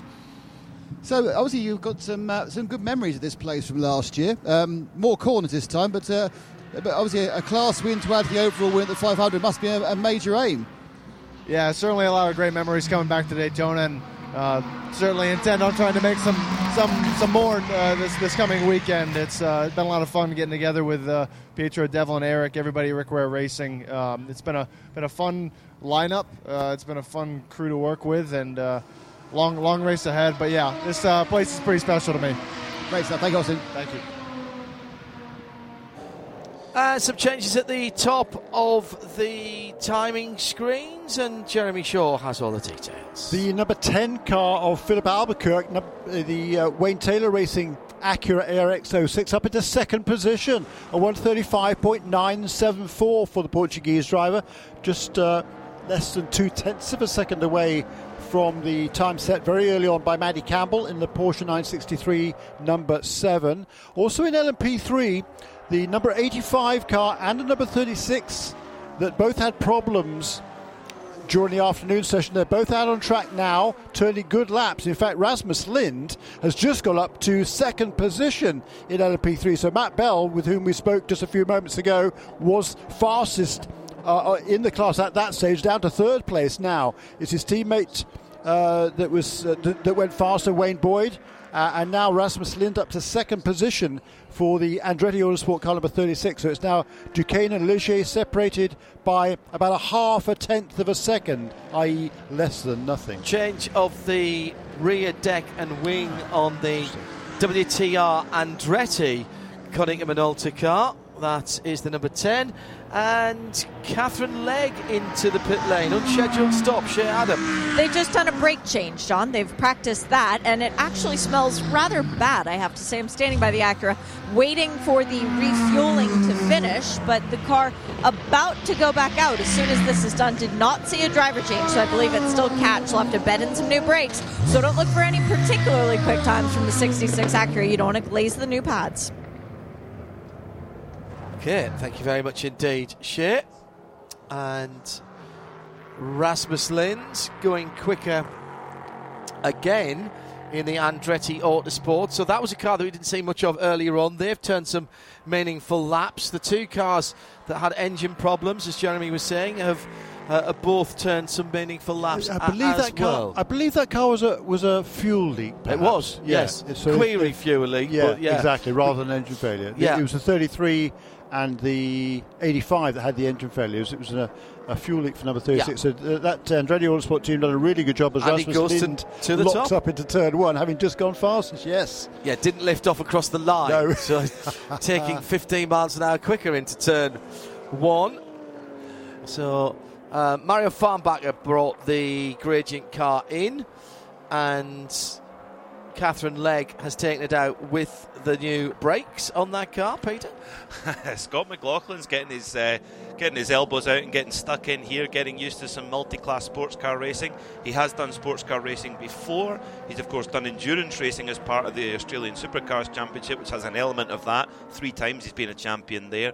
But LMP2 is something that's completely new for the Penske driver in IndyCar. He's just set his personal best of the session, 138.9, up there with drivers who have a lot more experience in that type of car. And we were discussing over dinner, of course, as Scott is very well thought of in the Team Penske organisation, getting a bit of prototype experience. It's one of the actually nearly has a little brush with the number 202 Cadillac, but manages to avoid it, and comes into pit lane for a quick checkup, but remains on board. He said he felt like Donkey Kong driving the car. He's built like an IndyCar driver. There's no power steering in those cars, and he says it's a tight fit in the Oreca apparently, and that's coming from someone who's used to a single-seater racing car. He says, I feel like I'm driving along like I'm Donkey Kong. The Indy cars now, though, almost have a cockpit, don't they? With yes, the aero screen on them. The only thing that they haven't got is a roof, but they are enclosed. Now, albeit in a sort of jet fighter style, but they're used to having a windscreen. They don't have windscreen wipers, but it is not dissimilar. If you look at an IndyCar chassis and look at an LMP2 chassis, an LMP2 chassis just has a bigger cockpit. It's a bit like an IndyCar for a guys our size, isn't it, to get in and out of? Well, I think, I absolutely take the point. It's and I think the thing about the IndyCar is the physicality that they always talk about is the lack of power steering. I was listening to an interview recently with Robin Freins, and he said, despite his experience in high downforce machinery, after an hour of driving an IndyCar, he was out of puff. It is amazing how much difference it makes, even two cars with minimal downforce, something like as the Heart of Racing Aston number 23 goes behind the wall. Now, is that a problem, or are they just done for the evening with 23 minutes to go?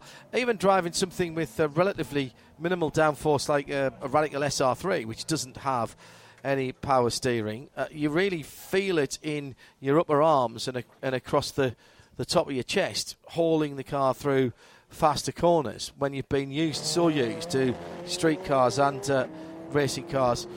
I did have to drive a MX-5 which had power steering, but it was meant to have power steering, but it didn't have any power steering. And trying to drive a power steering equipped car when the power steering isn't working is worse than driving a car that doesn't have any power steering as standard. A race has broken out, as they often do. 62 Risi Ferrari and number 3 Corvette. Cars both in GTD Pro. The Corvette team still running the GT Le Mans car, obviously. But there was a bit of paint trading going through the kink there. And that one's not over yet. The new 296 with the 3-litre, 2.9, 6-cylinder engine, which it shares with the 499p. Tonio Garcia and Alessandro Perguidi, as if you needed to telling, Jeremy Shaw, between those two. That was fun. Yeah. It was, and it's not finished yet either, coming out of the Le Mans chicane. Hey, look, we saw a fair bit of that last year, particularly in that thrilling finale at Petit Le Mans at the end of the season. What a battle that was between, 4 cars, wasn't it? I think someone from Giuseppe Risi's team has been on the phone to Alessandro Perguidi and been told time to back off because the WeatherTech car's just gone through. Blown past it. Yeah, I think he's been told to leave that Corvette alone. He's having another go. And we've got an issue at Nick's end of the pit lane, and it's a Porsche 963. Well, there was a problem with it. It just didn't want to get going on milk float power. It rather than leaping out of the pits and firing up the engine, is what they're supposed to do. Where they go wee, poof, and off they go. It kind of went and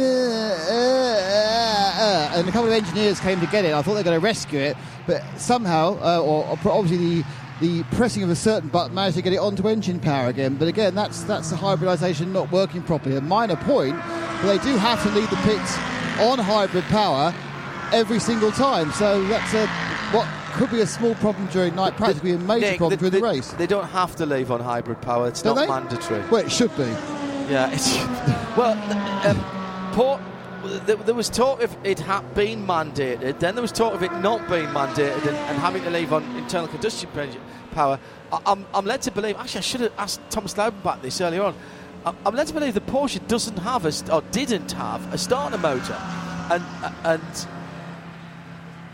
well, it started, but it was not running at right sorts. Sorry, Jeremy, you're not talking on that. He must have lifted the clutch well. Sorry, Jeremy, go ahead. Beg pardon. So, they don't have an alternator, they don't have a starter. All they have is the MGU. So if the MGU fails, they got a problem because they can't fire the car up. I think Porsche have retrofitted a more traditional starter motor just in case that happens. We've seen, Nick, haven't we, in the past at Le Mans, cars that haven't had... basically, you can't run the car without the hybrid. Top, bottom and top, middle and end with the old LMP1Hs. Very interesting. Yeah. But as you say, it's not mandated to leave under electric power, but most of them are planning to. That's my understanding. There is far less stress put on the drivetrain leaving on electric power than there is firing an engine up and dropping a clutch. And if they can continue to do that, then that's good. Just had a slow car round the first corner. That was the number 91 Kelly Moss Porsche, the Pagid sponsored machine. But that has picked up pace again, the 2-tone grey machine. Just coming back to on the starter motor, that'll be fine for firing the car up. But if you've got no alternator, which they don't, you've only got 15 to 30 minutes on the battery, and then the car dies anyway. So it's but it would get you back to the pits if the engine stalled. Very good point. But apparently a 1.5 to 2 hour repair, because you've got to take the whole rear of the car off to be able to change the I hope. MGU. I think we may see the battle of the mechanics. Well, who have we got? Weekend. We've got WTR Andretti, big name. Penske, huge name. Rahal, Letterman, Lanigan. Yeah. I mean, Shank. Action Express, Chip Ganassi. We've got all the big guns are here. So if there's anyone who's going to get these cars fixed, they've got the best of the best in there. What a treat. Into the last 18 minutes of this night session. Best time still to the number 7 Porsche Penske Motorsport Porsche 963, 1:35.802, as Brendan Hartley takes the Konica Minolta Acura ARX-06 out, and Michael Christensen comes into the pits. 1 GTP out, 1 GTP in. Cadillac number 01 is in the pit lane as well. That's the yellow fronted car. Relatively quiet session in terms of issues in the pit lane. We've only I'd like to find out whether the Heart of Racing 23 car had a problem or whether they were just good nighting that. Nick Damon says they were just going home, and also being pushed back is the Arrow sponsored number 78 Lamborghini. That looks like it's going behind the wall. Shea Adam has news. The 74, which is the Riley LMP3 machine, just went back behind the wall a few minutes ago as well. And we are about to lose the AO Racing Porsche because Harry Tinknell brought that in. And the crew went, "You've done a good job today, sweetheart. Let's put you to sleep." Okay. Not to Harry. Not to Harry. To the car. Harry likes being talked to like that. in fairness. Thank you, Shea Adam down in the pit lane. 35.8, Jeremy. You said round about high 35s, low 36s is what you're being told is the GTP pace out there. And what sort of pit strategy then in terms of stints? Oh, hang on a second. We've just got somebody going slow.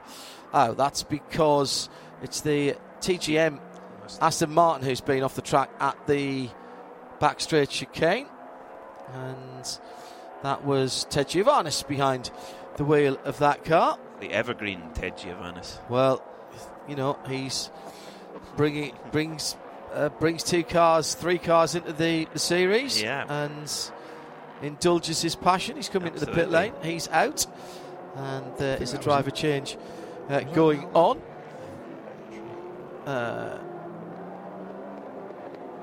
No changes in GT and GTD and GTD Pro, by the way.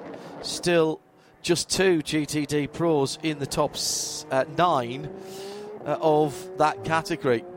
But no reason, again, I'll say this, I'm saying that only giving it information and underlining what we've been saying for a long time. Crailsey said something about the Bathurst race next weekend, which I thought is equally pertinent here, gentlemen, is that if we get to the last couple of hours of the race here and all the AMs in the GTDs have done their time, which they should have done, effectively we've got GTD Pro drivers in all the GTDs. So it just becomes a race of GTD and GTD Pro. It's just a race, Jeremy, at that point, isn't it? Absolutely. You're already getting excited about that. We went far away from that last year. No, we weren't. It was only a lap or two between them. It was like that. It was like that last year. Yeah. And this year, it seems to be even more so. Every time we look at the GT cars, it's usually a green-boarded GTD car rather than a GTD red-board car. So very impressive indeed. I think we're and a lot of manufacturers up at the top there: McLaren, Mercedes, Lexus, Acura, Aston Martins have been fast all weekend. And interesting watching that the Lamborghini Huracans have just been. There's a new Lamborghini Huracan Evo 2 specification, and they're just climbing up the order slowly but surely as the sessions progress, and we'll see where they are when they come to the race. But I think they're definitely making progress session by session, it seems. Across the, I think it's 6 Lamborghinis that we have, which is quite an effort from Lamborghini's Quadricorse. Yeah, and all new cars, so all Evo 2 cars. I think they're all new cars except for number 42 car, which is an updated car from last year, from the Evo 1 spec to the Evo 2. But the others are all new cars, I believe. Yes, they are. Yeah, as far as I can see. It's interesting they've incorporated the the sort of slight small shark fin that they had on the Super Trofeo cars. We didn't really see as much in the GT3s. There, you now see them on the Evo 2 car, which is quite cool. Let's go to Nick Damon. Antonio Garcia has pulled the 3 Corvette, the sole Corvette, into the pit lane and is out of the car. Does he have a big smile on his face, having had that little scrap with the Alessandro Perguidi Ferrari number 62, the Risi car, or does he look angry? No, he looks pretty happy. Antonio, it's only night practice, but he couldn't help a race breaking out there with the Ferrari. Yeah, I don't know what was going on there. He was just out of the pits. I was pulling away from him on the straights, which that's what we've been seeing today. And at some point I got traffic and he wants to send him in there. So it's like, okay, dude, I mean, we are testing. We are not racing yet. So because of that, I just did, miss half a lap of... I'm also making my point there, but it doesn't really matter. I mean, we just need to focus on race pace. Back there or out there, everybody's running different kind of fuel loads, tire laps, and everything. So I believe that the better idea is just to everybody does their own thing and don't really race each other. I believe, but yeah, that's what it is. And yeah, car is doing pretty decent, I think. This is what we have. We just need to improve what we have and slowly get in the groove and see if we are fast enough or not for Saturday night and Sunday. Big day tomorrow. They're going to launch the actual GT3 Z06. Are you excited for that? Oh yeah, I was lucky enough to be able to test the car since the first laps. So, happy to unveil it to the rest of the people. We've been testing that car already for quite a few days already, and it feels great. I think it's going to be quite a fantastic car, and can't wait to get in and to race it.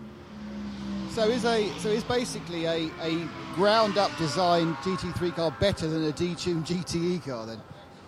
It's just a full GT3 car designed from zero. So it's not like a GTLM car like we have now, kind of downgraded to be level up with the rest of the field. So we knew that was not ideal in a few races or on every single racetrack or part of the racetracks. But with the new configuration, we will be equal with the rest for sure. And yeah, I think it's going to be already it's a really good car. So I can't wait to get going with it.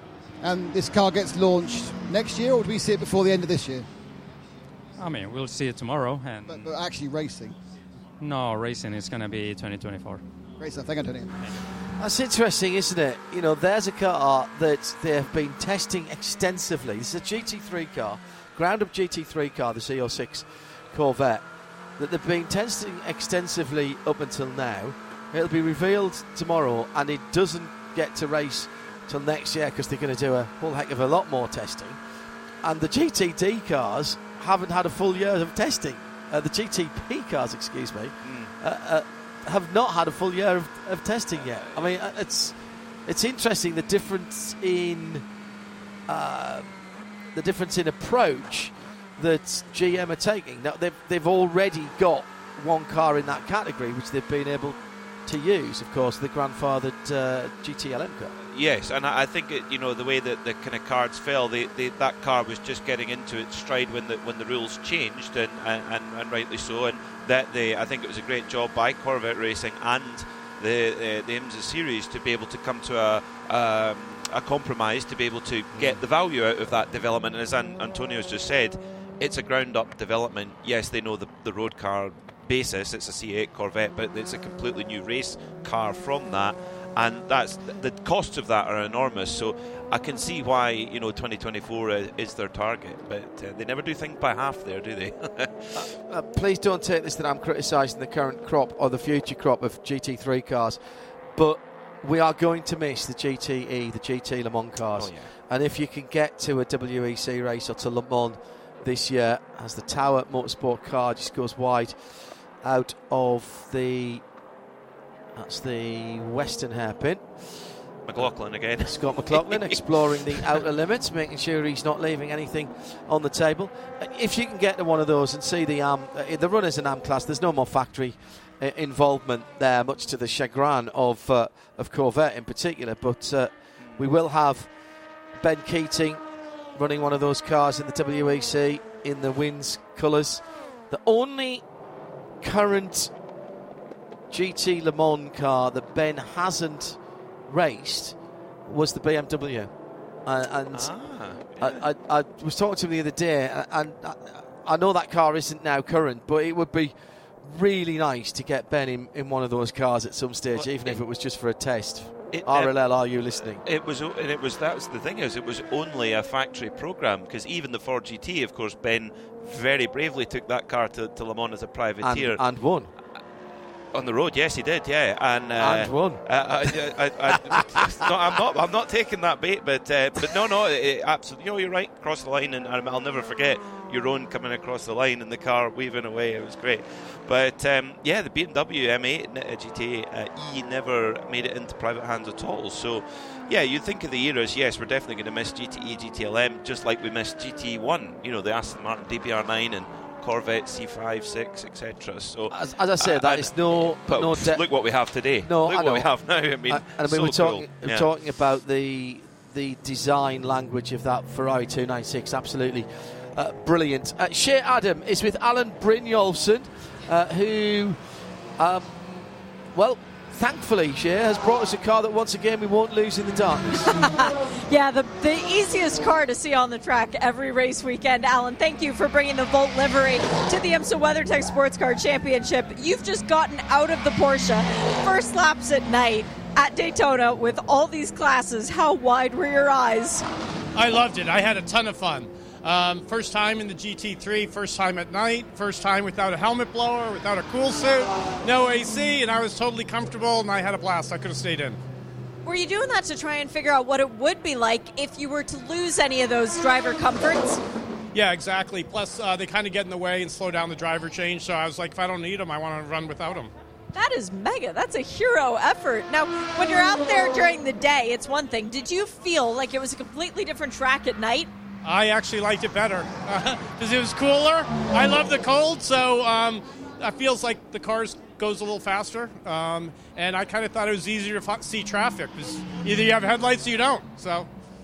And it changes depending on what color they are, too. That helps you identify the different traffic. Does this mean you think you might do some of your 4.5-hour driver duty during the night shift? I would love to. Congratulations on making it to IMSA, and now it's official. IMSA WeatherTech Sports Car Championship driver. Welcome, Alan. Thank you. That was a ton of fun. Yeah, running a Porsche, and another Porsche actually just missing the back straight chicane and going through the cutout there. It's the MDK car. Okay. The 53 Porsche. Okay. Well, that must have happened just a moment or two ago. Hey, Alan Brynjolfsson's originally from Iceland, so no wonder he's... he likes the cold. Yeah, exactly. And the dark. Cold in the dark, yeah.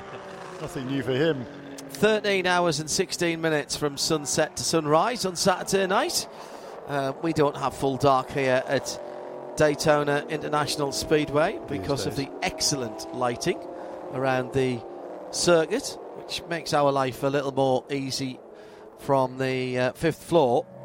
We have great TV pictures courtesy of our hard-working colleagues on the cameras here around the circuit, and of course the talents up. The real talents in the truck, I was once told by Jim Roller, and he was not backwards in coming forwards on that, and he's been right down through the years. And our talent in the truck is up in Charlotte with some excellent support from the technical staff here at the circuit. Our thanks to them for all their hard work over the Raw weekend and so far that allows us to see although here we can see pretty much everything, but we still get to see a little more of what is going on around the circuit. 3 minutes to go, Jeremy. Your thoughts on this session? What have we seen that has caught your eye? What have you seen that concerns you, perhaps? What's your summation? of the last hour and 45 minutes? Well, of the GTP cars, all the car that's turned least laps is car number 24, that's turned coincidentally 24 laps. All of the others has done somewhere between 32 and 52 laps, so that's a pretty good number of laps. No other cars have done more than that. 52 has been laps turned by the 0-2 car. You can say that's no one's turned more than that, so that bodes well, I think. Still people turning fastest laps, so your team of and also in LMP2, Mathieu Vazivière has just set the fastest lap in LMP2 for AF Corsa, number 88 car, 138.416, which is has eclipsed the time set a while ago now by it was Alex Quinn actually who set the fastest time in the PR1 Matheson Motorsports number 52. So very good effort there from the Frenchman Vazivière, and the fastest time of the day is a 38.3. That was by Paul-Loup Chatat, also in that number 52 car earlier on. So really good lap times here in the dark time. So it's been a really fun session. Also a new fastest GTD time as well, about 5 minutes or so ago, by the Pro car. Again, a Mercedes. These Mercedes look really fast. Number 79 car, WeatherTech entry, Mauro Engel, it was who set the fastest time, a 146.011, so a bit more than a tenth of a second quicker than the similar car of Korthoff Motorsports' Michael Grenier. McLaren in third. Brendan Arieb was right on it in the last session, actually, when he was out in the early 15 minutes. He was cracking the times in. Then Kyle Kirkwood for Lexus, Mark Miller for the 66 Acura from Gradients. Frederick Schandorf, it was the Danish driver who set the fastest time in that number 70 McLaren a little while ago. Peter, what have you noticed as the checkered flag will come out in half a minute? Well, there's lots of stories kind of emerging up and down the timesheets. I mean, there's a few outfits that have cars in the GTD category, which obviously has regulations on what grade of drivers you can have in the car. The GTD Pro, of course, is fill your boots, have all platinums if you wish. But you have Iron Lynx, you have a group of Lamborghinis. They've got a pro car, but they also have some Pro-Am cars as well. Heart of Racing Aston Martin are one, and of course the Vasser Sullivan Lexus team. I think there's going to be a little bit of underdog spirit for the GTD teams with a balance in their driver lineup to give their pro brethren a bit of a bloody nose, and if they can beat them in the race on merit, what a story that would be. I think we could see stuff like that going on. Petit Le Mans. Yeah, exactly. Absolutely right. Adam, a lot of people staying out. We talked about this at the Raw as well. People using every single moment of track time. Checkered flag is out now. Often we've seen half the field behind the wall halfway through these nighttime sessions. Yeah, and to be perfectly honest, when I was sitting eating my dinner during the beginning part of this session, there were a lot of people who were already using it as driver change practice. So I thought, oh no, there's not going to be anyone left to interview by the time I get out there. I couldn't have been more wrong. There were tons of teams, and I was on the pit out end for this session. I'd say maybe 2/3 of the teams are still out there. Can't remember the last time that happened in a night practice. And still trying hard as well. Jarrett Andretti, quickest LMP3 car, that number 36 machine, just running long at turn one a moment or two ago. We didn't get to see Sean Creech Motorsport after that engine change. They haven't come back out from behind the wall. We knew that FAF weren't going to turn a lot of laps. They don't see any point in putting stress on the machinery. We didn't see the Lamborghini either, Jeremy, the Don Yount car. Fred Podard didn't bring his Oreca out, the number 55, and of course we're waiting for a new car for Winward to arrive after that big incident earlier on which caused the red flag. Lucas Hart having to be taken to hospital. We'll give you more news on that later on, with a new car coming from the Texas base for Winward Racing. So what was that? 4 cars that I mentioned there, I think, that turned few or no laps. thank you very much for all of your tweets today at IMSA Radio. This is our longest day, I think, in terms of broadcasting all the way through, and for the track marshals and particularly our camera operators as well. It's been a long shift today. Thank you very much indeed to all of them for their hard work. Also our track services and recovery, they have played their part today. 1 or 2 cars still to finish. Nick Damon down in the pit lane has been with us today as well. I have. What will you take away from today, and particularly from this nighttime session? I think it's interesting, how niggly the GTPs are. They all have a lot of niggles. I say, with the exception, I haven't seen too many problems from the Cadillacs, but certainly there's been a little bit with the Acuras and a huge amount with the BMWs, and then a intermediate amount from the Porsches. But people just looking and staring at stuff now. That's not uncommon in practice, but the amount of times it's happening is uncommon. But it does seem pretty even. We've got a Porsche at the top of the timesheets now. We've had. I think the previous session we had an Acura, and the previous session to that we had a Cadillac. So they've all those three manufacturers have topped it. You do feel, however, that in the GTP field that BMW are slightly lagging at the moment. Doesn't mean anything at the moment, but they're going to have a lot of reliability catch-up to do the next 36 hours for the start of the race. Joe Bradley was the other voice in the pit lane for us. Jeremy Shaw, Peter Mackay and me, John Hindhaugh. Particular thanks to all of our tech staff, Bubba Clark and the BSI guys for our pit mics, and of course everyone up at Charlotte making sure that we were seeing the pictures. Tim Gray and his staff back in London. Also, thank you very much indeed for you for listening, whether you're here at the track on 107.9 FM or around the world. Leah was our tech up on the board to my right for the PA and the FM. Thank you very much indeed for your hard work today, and to the responsible adult without whom we are not allowed to operate. John Hindhaugh for the whole team saying thank you for being with us at Daytona. Wherever you are in the world, have a good evening or morning, depending on your time zone. If you're here at Daytona, remember, going fast is for professionals. Wherever you're going back to tonight, take your time, because we want to see you back here tomorrow. Good night, God bless. This programme is a Radio Show Limited production. For more, check imsaradio.com and subscribe to IMSA Radio wherever you get your podcasts.